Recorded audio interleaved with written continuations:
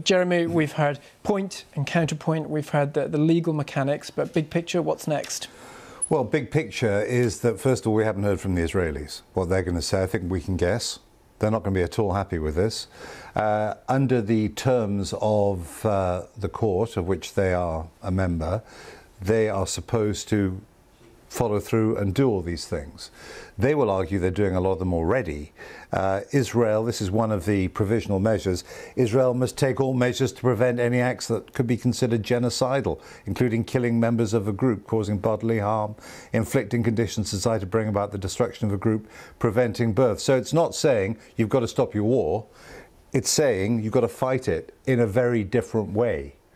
And Israel has been saying throughout it is fighting it within the constraints of international humanitarian law. And this is the UN's most senior court saying that they're not doing that and they need to do it ASAP without prejudicing the consideration the court will give to South Africa's petition in over a long period.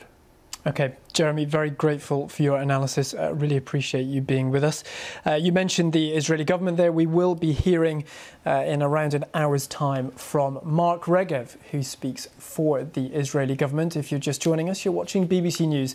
We've been watching a ruling in the International Court of Justice, which has been giving a provisional ruling on a case brought by South Africa against Israel, a case of genocide, one of the most serious war crimes, if not the most serious war crime that can have action brought against it. The ICJ rules on state against state cases. Both South Africa and Israel are signatories to the Genocide Convention, which is why the ICJ has been ruling on this case. We can go live now to The Hague and our correspondent Anna Holligan, who's been watching proceedings in the court. And Anna, talk to us about the reaction when these preliminary rulings were given.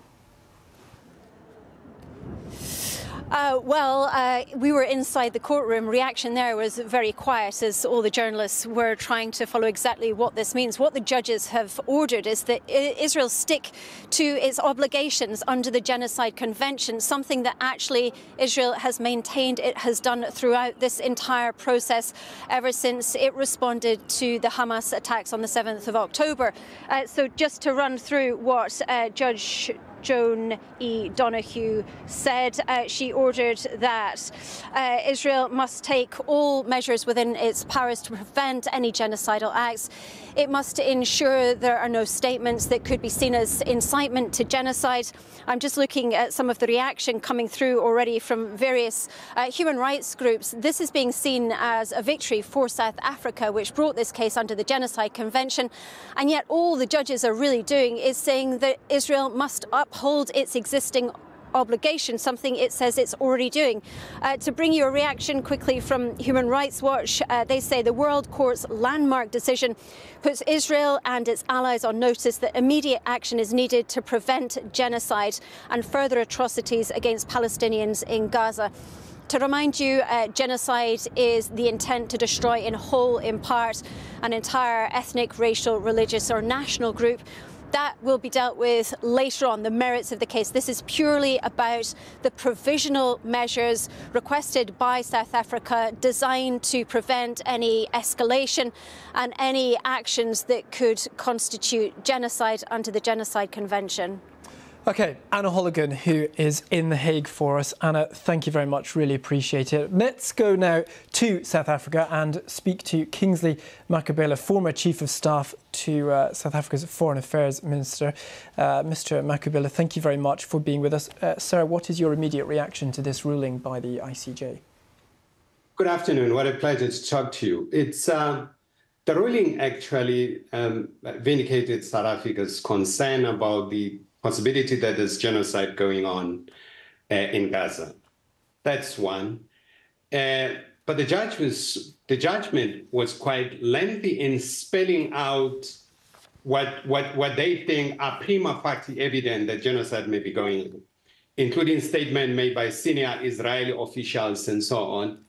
So the take from this is the responsibility of Israel as the occupying power to take appropriate measures to prevent genocide. I think that's what everyone takes out of that.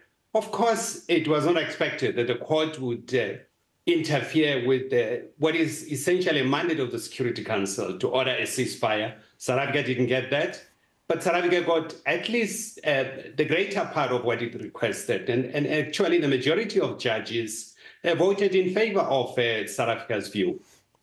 You mentioned an important point there. There was no order of a ceasefire. Now, you say that in many ways South Africa wouldn't have expected that, but it's certainly something it would have wanted. Is there a feeling, or will there be a feeling amongst Mr. Ramaphosa's office that this doesn't go far enough and that the court could have done more? Well, in the absence of a ceasefire judgment, the responsibility, of course, is squarely placed on Israel to take appropriate measures to prevent genocide. I think that's enough on its own.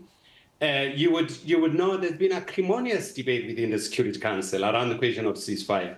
Of course, Israel takes out of this judgment the fact that it wasn't ordered to cease the hostility immediately.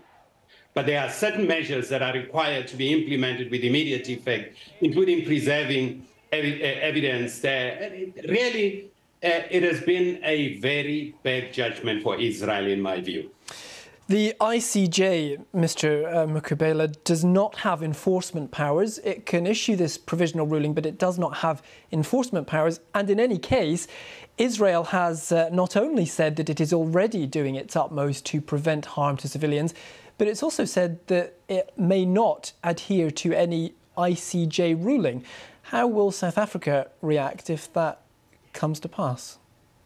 Well, it would be a very big problem in terms of public relation perception if Israel really refuses to implement any of the measures that the court came up with.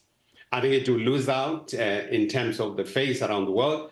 But really, the question of Israel expecting not to honor this, it's something else. Of course, Article 59 of the court spells out that its decision is advisory.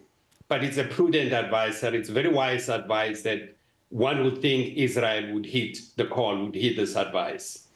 Mr. Mukubela, thank you very much for being with us.